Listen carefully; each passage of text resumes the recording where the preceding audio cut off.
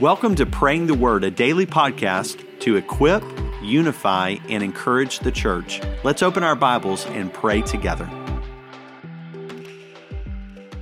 Today our reading comes from the book of Revelation. We're going to be looking at chapter 3, verses 14 down through 22. This is a letter that's not just simply written by John, who was the apostle on the island of Patmos, who was in exile and being led in this moment. This is Jesus speaking, and he's speaking to the church at Laodicea. And so hear this message as one who loves the church, who gave himself for the church, of how he responds to us and how he leads the church in a time of testing and in a time of needing to return to him.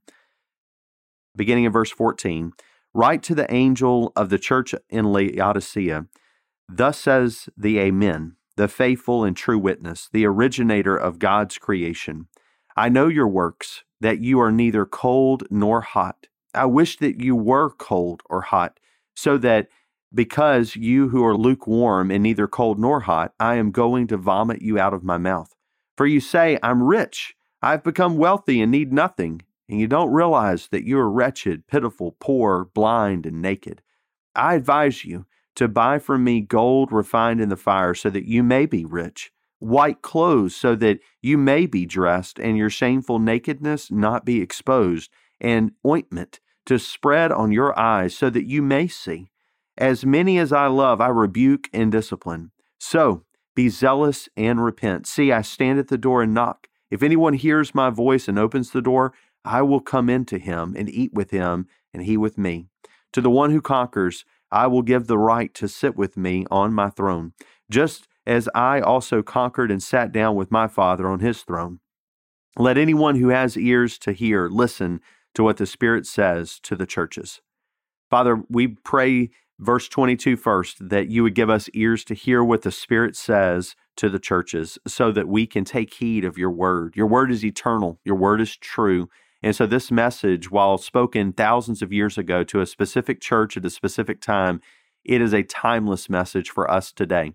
Lord, as we walk through this passage, what becomes so clear is that the church at Laodicea had become independent. They were no longer dependent on you, but they had become self-reliant. They had reached a place of financial security where they felt that they had it all, that they didn't recognize that they still stood before you in constant need.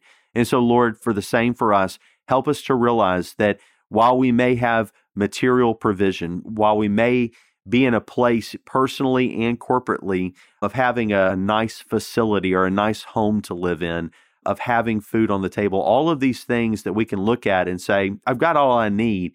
May we never reach a place where we say, essentially, I've got all of God I need as well.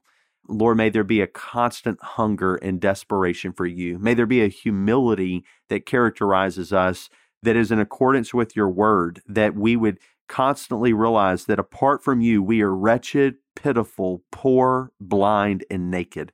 Those are not descriptions that anyone wants to embody. I know no one that wants to be wretched or pitiful, no one who wants to be poor, no one who wants blindness or nakedness.